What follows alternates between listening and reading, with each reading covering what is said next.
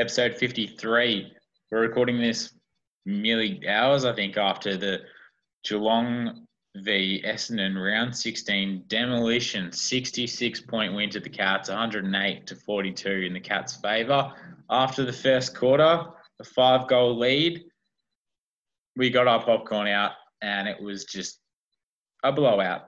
We knew we'd won after quarter time and sit back and enjoy some high quality football, because that was just a fun game to watch where we weren't really contested in any standard at all. I think the three cases where you go into the AFL stats website where we are below average, there may be another one for this season wherein the 1%ers count, the stoppage count, and the hitouts count. And it all makes sense because there were plenty of goals scored, less stoppages. Nothing seen down Essendon's forward 50, so no 1%ers required.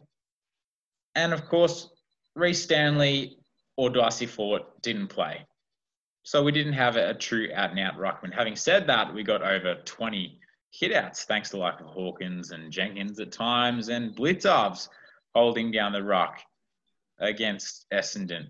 But what a win against, we were talking them up last podcast as, yes, this is going to be a Western Bulldogs type 2.0 performance against a club that's, making the last ditch for the top 8 and insert 22 players. We'll name a few. Yes, we'll shout out Sam Menegola for 30 disposals, 8 clearances, and a couple of goals. Yes, we'll shout out Tom Hawkins for 4 goals after the whole league has known about his quality, and being isolated one-on-one still on Hurley and other defenders and easily taking marks.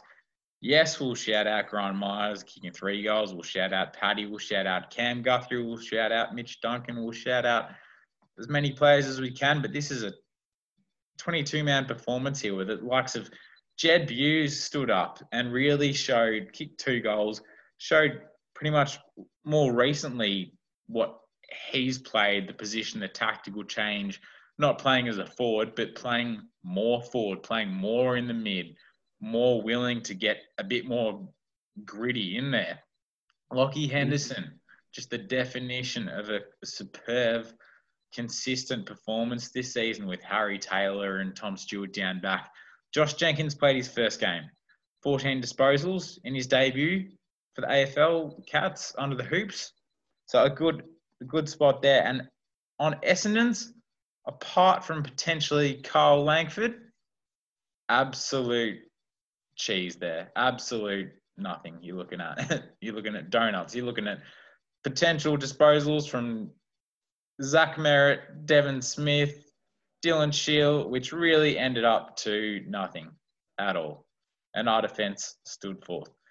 Taking a step back from this match. So a few laid outs. In came Lockie Fogarty and Josh Jenkins to make his debut, for the late admissions being Reece Stanley and Zach Tui, unable to play his 200th game right yet. Although in the post-match, Chris Scott's now said that, he'll be 95% sure for Richmond on Friday, and Stanley's a 99.9% to come in. We know Joel Selwood was also mentioned in the press conference as one that potentially may not play in the next round against Richmond. We'll talk about Richmond a bit later. We can talk all we want about stats. We can talk all we want about individual players. This was a 22-man collective display. We saw here that I think that those people saying, no Asava, no Jenkins, Rowan and Hawkins works best. That argument has been shattered to bits over the last couple of weeks, where it is essentially play players against the defence they're playing against and the style that you're operating. So whether that be Jenkins, whether that be Asava, or whether that be neither, and whether that be potential Gaz to fill that spot.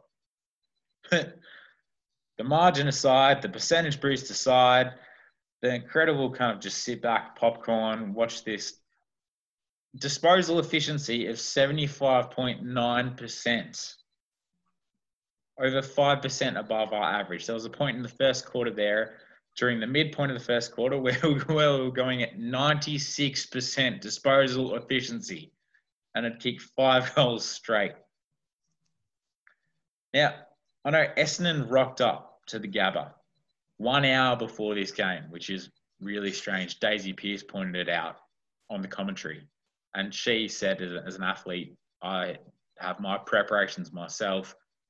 It's a bit unusual for me, she was alluding to, which I completely agree with. We were looking at this previously. Michael Hurley's come in. Cale Hooker's come in. Dyson Heppel's come in recently. They've got some solid additions down there. A team that just did not turn up. Oh, Zach, throw it to you boys here. Some fun watching. Nothing really to critique too much unless you want to get deep into the second half. The one thing regarding Gary Rowan, which looked like a hamstring at the time, has been now ticked off by Chris Scott as a quad injury and came off with precautions, who will play against Richmond on Friday, which is a massive positive because that was the biggest worry to come out of the game out of a 66-point loss. Let's throw it to you guys. Your thoughts, your insights into this, outstanding performance that I did not see coming. I don't think many saw it coming, to be honest. I did anticipate that we'd be a good show at a solid win, but could not have anticipated a 66-point drumming. And some of the standouts for me, as of recent weeks, and particularly this week, just Brad Close's hands in tight in the contest, and his ability to get the ball out of the congestion on hands and knees, getting the ball up to Jed Hughes in particular for one of his goals was sensational, and the ball movement or the willingness of the team to keep the pressure high, to keep forcing the ball forward. I believe there was one moment when Close was involved, and I think someone else was involved, maybe Fogarty as well was involved, and the ball ended up with Gary Rowan, who kicked it to Dangerfield. Dangerfield managed to use his strength to hold off the defender and snap around the corner, and kicking to Menegola, I believe, who went back and drilled it. That was one of the moments that got me up off the couch, just clapping in enjoyment, because I was just like, a few bits and pieces of that game were, it was poetic. It was poetry in motion, the way they were playing. Like you said, ridiculously high kicking efficiency and uncontested marks. So, perfect, the ideal way that Geelong likes to play, this current Geelong team. And the ability to go slow, but the ability to, go full throttle when it needs to, but being sensible when to pick the moment, when to, go and when to hang back a bit. Just total control of the game, basically, from the outset. And the game was totally on Geelong's terms from the outset as well. So there was very little tension to the game at all after quarter time. Once they opened up that, you could say 8-goal lead, 9-goal lead, where Essendon was still only on the 1 goal, I was feeling pretty comfortable from then on, and thoroughly enjoyed the game. What about you, Zach? You're telling me you didn't see this coming? Not a part of you saw a 10-goal demolition coming. Unbelievable. Look, I'm not at all surprised because we are playing a team that is just absolutely pathetic. And honestly, for me, the biggest thing that that stood out for the game was just how terrible Essendon were. They left a lot of things on the bus. They left their brains on the bus. Anthony Tippin, McDonald Tippin, Woody. He left right his at the brain on the bus. 30-second wanting to hand off to Mosquito, and then we go down the other end of the goal literally 60 seconds later. I mean, could you imagine what he would have been told on the bench? You're 5 metres out on a slide angle.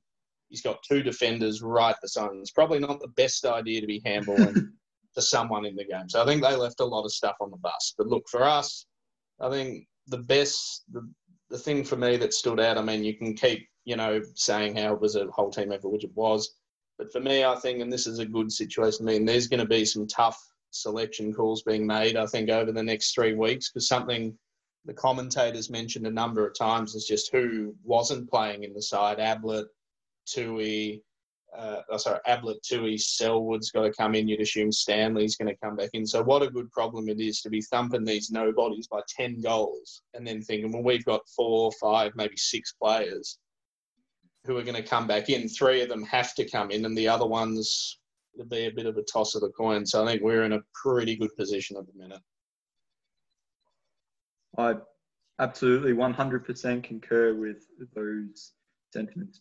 I haven't seen Woosh's press conference, but I take a look at their defence on paper, and Jordan Ridley is one of the best young defenders to come out of the league. He'll be incredible over the next 10 years. I think whether that be in Essendon colours or whether that be in another team's colours. Mason Redman is a promising defender. Michael Hurley, although he's on the decline, unfortunately, he's had a very good career. But Cale Hooker as well. Played up forward. Didn't swing him back. Dyson Heppel. He's fit. He's already played last round. He wasn't involved at all. Couldn't find a matchup. They stuck to Merritt, Parrish, Shield pretty much the whole game. And then Tipper coming in there at times. I mean, this is just... It was almost fundamental kind of mismanagement. I mean, the signs when you look and he's sitting on the sideline. If I'm an Essendon fan, I know it's 2020 and everything is tough. And the hub, the bubble, week by week going past, people are just winging it sometimes. But at the same time, there is an objective level of accountability that players or coaches or the higher up need to be held by.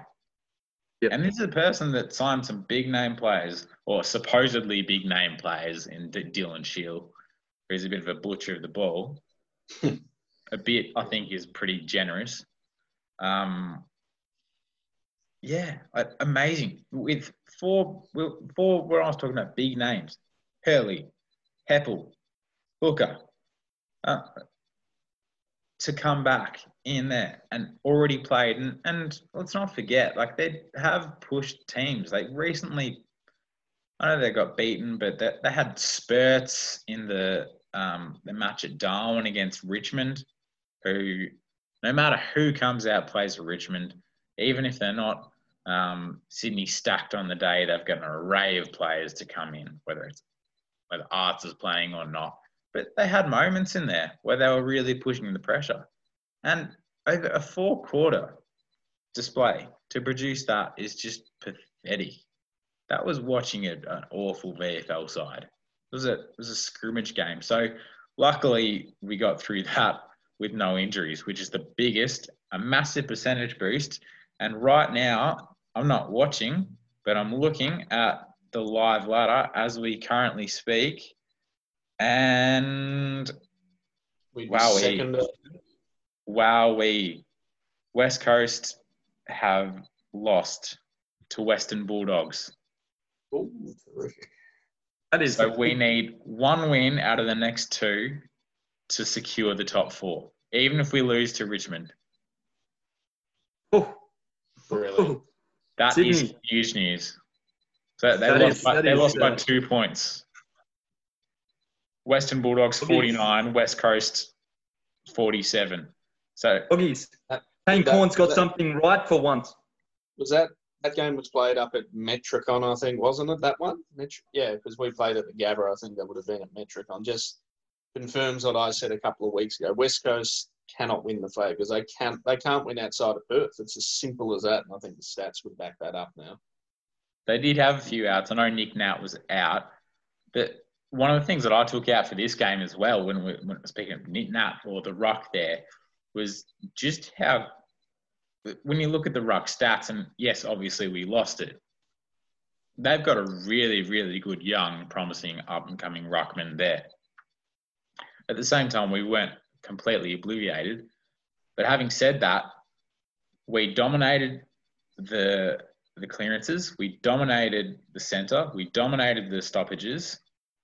So for me, it almost, it reinforces my point that a ruckman, a tap ruckman in this day and age isn't essential. It's really more the people around them who are wherever the ball may go to be onto a quick tackle, a quick fumble, and then the lunge straight after, whether that be Guthrie, whether that be Duncan, whether that be Meningola, whether that be Dangerfield, whoever it may be, or Parfitt. I think those players are actually more important in a 22 than a sole ruckman who can maybe rotate to half forward and hope to take a mark and kick a goal or two. And yeah, to be fair to Blitzarves, he kept Sam Draper, didn't break even, but he kept Sam Draper quite quiet in that he didn't have an influence up forward. Hooker wasn't seen. Heppel wasn't to be seen. Amazing almost mismanagement, I think, from Essendon's point of view. And I guess it's one of the things, like, how much do we take out of this game? We've seen before when we've played against the bye, before the bye, against teams. I'll raise, I think, Gold Coast in 2018, was it, at Kardinia Park, where we blew them out of the park, no pun intended. And then we had the bye round. The finals came, and we were up against some seriously tough opposition. So I'm not sure if it potentially could work against our favour in a mental sense if you go into that, but that's not really for me to say. It'd be interesting, I guess, to see Richmond's as well, their mental fortitude when all the news surrounding, Callum Jones and Sydney Stacks, recent breaches of the COVID rules. So they're obviously not playing. Other escapades. Yeah, so whether they come out with a little bit to kind of show people, after a lot of kind of people saying that, there should be huge club ramifications and there should be more. Throwing them under the bus. Yeah, there should be more done to Richmond after their players' idiocracy, for a better term. So maybe they have a little bit of a chip in their shoulder to show come Friday night. But we'll get through in a sec. We have to be ready for that. Yeah. We have to be ready for it. We have to probably assume that they're going to bring that. And also, we have to assume that Richmond's going to be up for it. And I anticipate that Geelong will be up for it as well. But in line with your point from just before, it's clear that the middle tier we've talked about for so long have stepped up. It's becoming the story of the season in a way, for us. In the fact that we have to keep mentioning it, we don't actually keep mentioning it anymore because it's become the norm for this year. Guthrie being better, Meningola being better, Parfitt raising his level. Just much better contribution from players that we were hoping would step up, and they have stepped up. And that has made us a much more even team. I'd be adding my man Mark O'Connor into that category as well. He had another solid exactly. game today as well. Someone else. But I was specifically talking midfielders. But even the the younger brigade, even like Zach Guthrie's been decent in the chances that he's had. He's broken the duck with the goals as well this year. While Kolajasny can't even get near a goal. And any chance he gets having a shot, he'll shank it, kick like a backman from 30 metres out. But overall, everyone seems to have lifted their level. Even Gary Rowan, who had a terrific start to last year, has been far more consistent this year. And it's just, it kind of speaks to the fact that he's been able to get that consistency in his body. For his case, though, I think the shortened quarters, though, and when you've got less playing time and you're able to, sprint in a shorter format, I think that suits him. So that's definitely... He's more anaerobic, so definitely. Yeah. He plays in bursts as well. So as you said, longer quarters aren't going to suit him with these shorter quarters. He can play in that burst for most of the quarter compared to a longer length like we would normally have. And a 10-minute burst, 15-minute burst is a match-winning burst, and it's also the length of a quarter now. Yeah. So got that X factor. We win the flag, wouldn't be surprised. If he just plays well in, a quarter and gets his couple, could be the difference. Keep him fit, keep him on the park. Yeah. I thought that Blitzarves right at the start was pretty interesting. To have him up forward as a forward option, but then to actually utilise him or for him to take the mark and go back and drill it was just great signs from the very beginning. So, they were hungry from the start, and it just shows. You talk about it each and every week that it happens because it happens regularly when he's playing. Gary Rowan's efforts off the ball are always indicative of the team's hunger. When he's demonstrating that desire to defend in an attacking sense, then the team is also, feeling that energy. Sure. Yeah. There's not too much to objectively look at an individual's player after this game and say, what did you think in this certain area? Or how did they do in... Because, let's be honest, we won by 66 points. We blew them out of the park. But, Zach, there was 2 ins to this game. So Tui came out and Stanley came out, both late admissions, injuries. Zach Guthrie came in. I don't anticipate him, aside from potentially an injury occurring, playing finals or playing much time, great time ongoing. Not any disrespect to Zach, his performances this season, I think he's done really well. And I think he had an absolutely great game against the VFL opposition today. But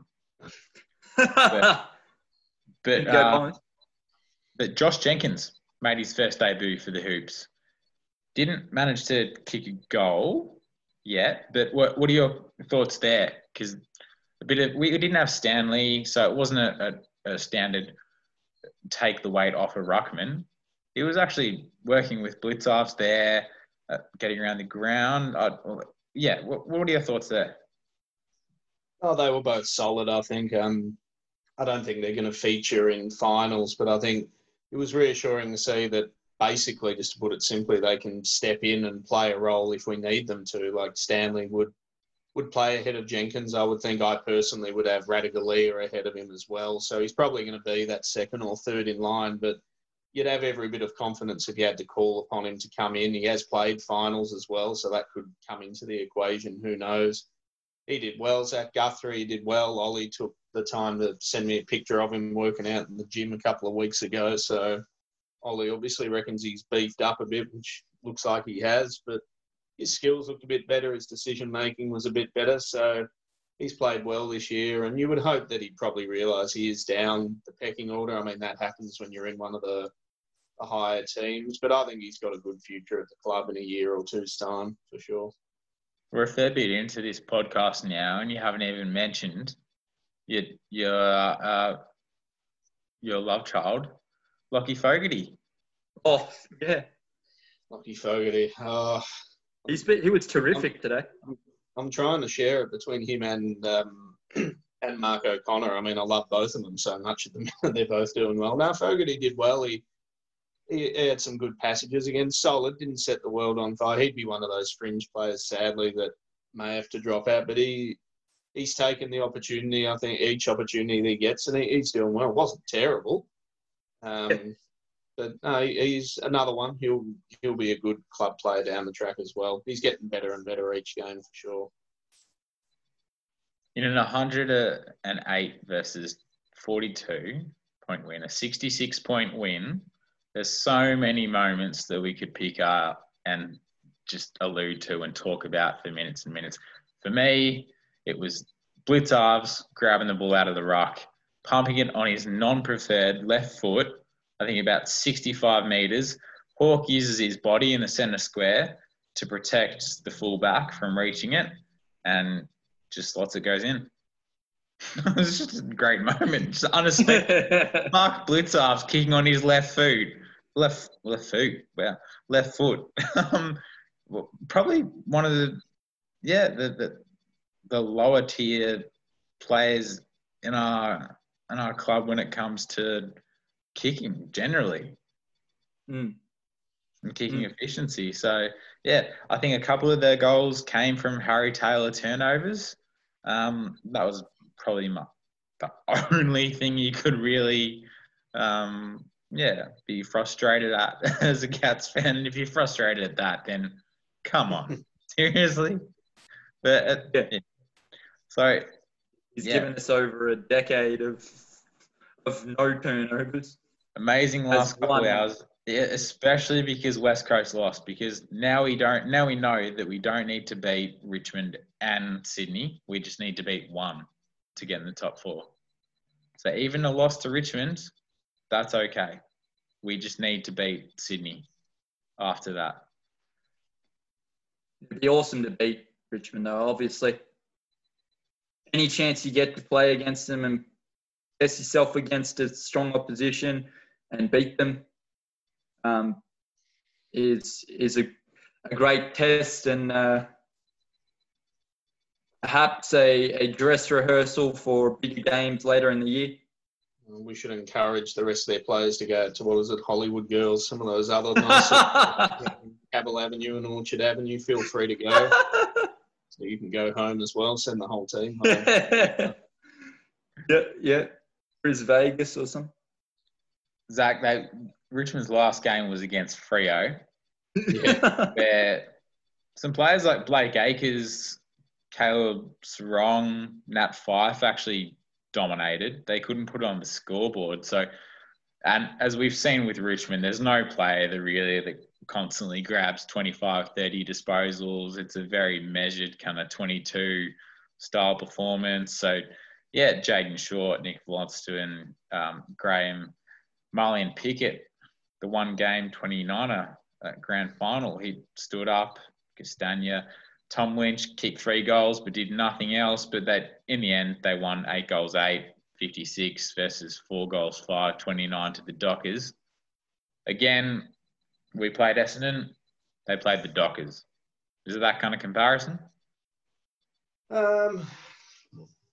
Yes and no. I think, on paper, clearly they beat Freo, but it was really only a rev up at 3/4 time. I think that got them over the line. Hardwick really ripped him a new one, which he should have, because they should be beating Freo by 10 goals plus, really. So you'd imagine they'd be coming out breathing fire a lot. And look there, as you said, Tom Lynch strutting around like he owns the place, didn't really do much. Martin did what he had to do. Cochin wasn't that great, so it'll be a tough game, as we all know. But look, my message to every Richmond player, particularly the good ones, since that they seem to think that they've got the game won before it already happens. If you want to go at any venue, pub, more than welcome. If you want to go outside your bubble anywhere, which means an instant trip home, I encourage you to go. Orchard Avenue, there's lots of great places there that are open around the clock. Feel free to go. Shots fired there, I would say. Love it. Yeah, last shout out again, Jed Buse. An amazing game. Love to get 2 snags next to his name, along with a fantastic season for Buse. We could shout out as so many people here. But we'll just stop it at that. But it'll be a tough game upcoming against Richmond. Massive let-off for the Cats that West Coast got just done over the line by the Western Bulldogs as we were recording in a 2-point loss, which means that even if we don't beat Richmond, although, yeah, I want to beat Richmond, especially with no 100,000 people right there, then we have an opportunity against, a young bunch of kids in Sydney. Swans game. Which we really should win. So 2 chances, we win 1 game. Comes down to that, and we secure top 4. And then we'll see from there. We get Gaz back, Selwood's back, hopefully no injuries. So happy days. A very, very happy day today. Sunday, the 6th of September. Actually, happy day in the football world. Maybe not for Metropolitan Melbourne. We won't touch upon that. But, yeah. Ending on that, I think we've already previewed, I guess, Richmond upcoming, that they're likely in. Stanley will have to come in. Tui will have to come in. So 2 people there look like they're making way. We can speculate as much as we want. But at the same time, this season, we've seen 7 inclusions at some times. We've seen 2 inclusions. We've seen so there's an element of just let it be, I think. Yep. What will be, will be. Yeah. Exactly, yeah. What's your killer cat for this week? Oh, I'm interested to know. The one thing that's really frustrated you, whether it be AFL Geelong solely or AFL World News across board. Go on.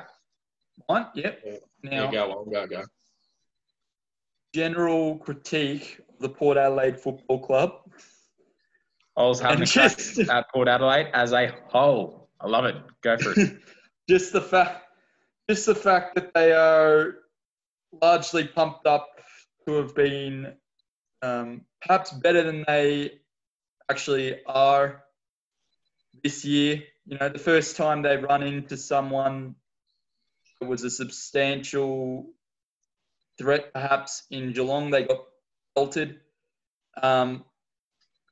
And commentators have made calls that, particularly I think Luke Hodge, and he's someone that you would listen to.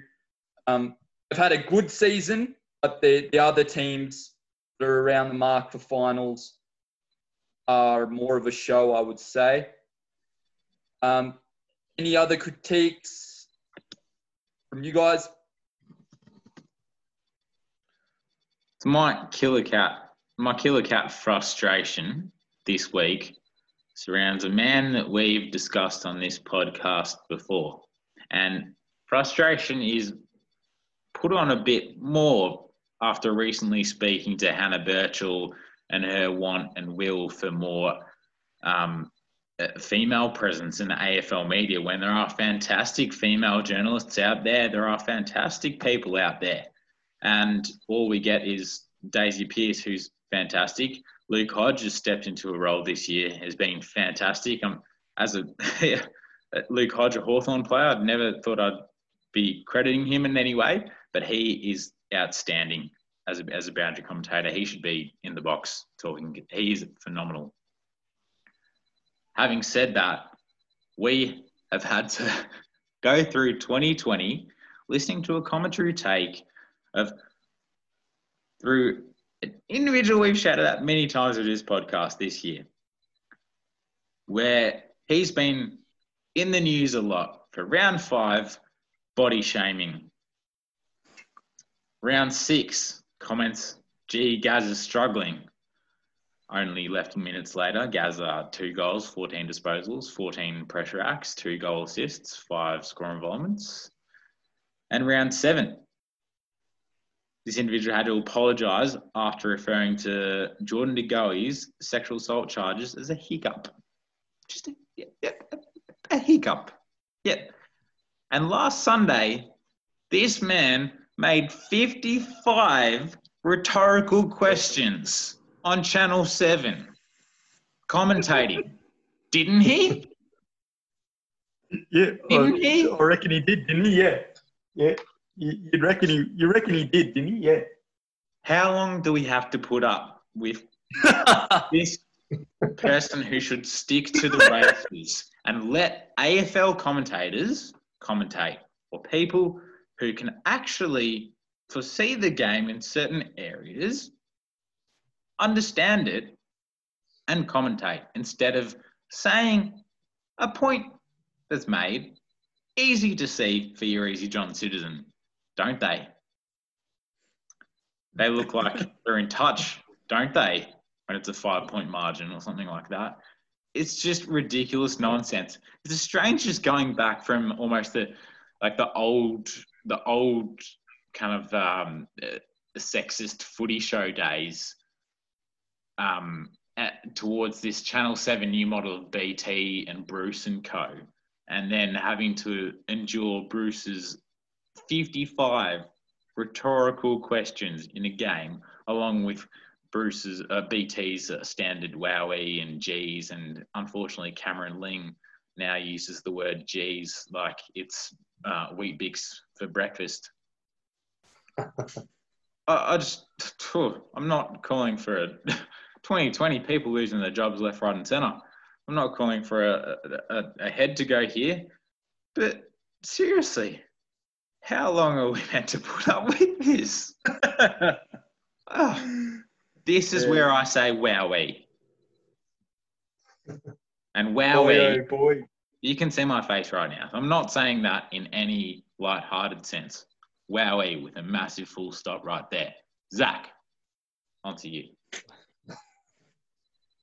Impossible to follow that, mate, but I'm going to have a crack. Look, my killer cats with Fox Footy this week, which pains me to say it. I love Fox Footy. When Fox Footy got axed a couple of years ago, a part of me died. Part of my heart literally disappeared. When it came back on, fell back in love with life again. So I love Fox Footy. But they've been overusing the word superstar far too often. In fact, a ridiculous amount, in my opinion. I've been thinking about this over a couple of weeks. Now, when you think of superstars, sort of modern-ish day players, you think of players like James Hird, Michael Voss, Nathan Buckley, best player I've ever seen live personally, Gary Ablett Sr., Lockett, Dunstall, Carey, Judd, Gary Ablett Jr. I think we'd all agree they are genuine superstars of the game. You think premierships, Brownlow medals, BNFs, all of those sort of things. So I've been keeping a list this week of the players that, according to Fox Footy, are superstars. So very quickly, Nick Del Santo. That I'm not even going to start on that. That's just a joke in itself.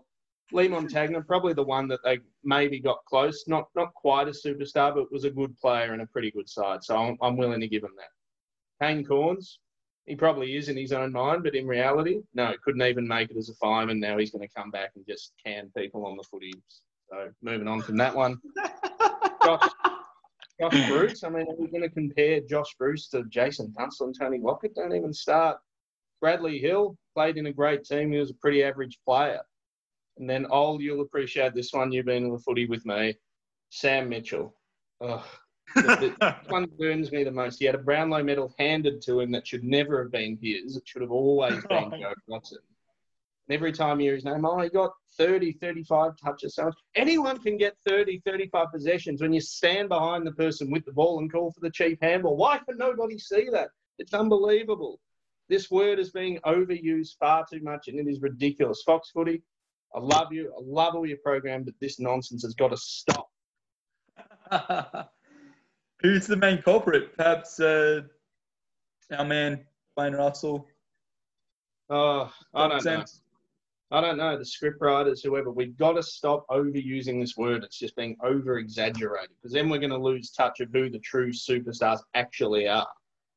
That's a fair point. Like, heaping on praise rather easily. Hold on. Could not agree. Anymore. Touching on that, I think there's an issue regarding players' career and the individual career being they were a superstar during their career, but you can also be a superstar after your playing career life. I think Simon Black's a really good example of that, of what he's done and some like academy, and certain other people that will go unnamed purely for the fact that they won't get recognised in their social work and their community work as well. So that's a superstar in their own right there, that element there.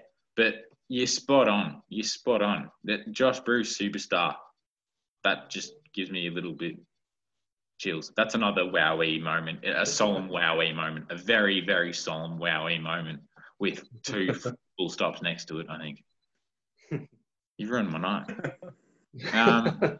Yeah, moving forward, I think it's good news that West Coast have lost. Happy days. But look, if we get this one in the bank, we don't have to think about finals. We don't have to think about who we play, what we will be come fixtures. It's working in our favour because I think Metricon and the Gabba both work in Geelong's favour to play in. So one's, quite short. We've got a really good, strong push for a title this year. Let's just bag this win. On that note, Go Cats. Go Cats. Go Cats.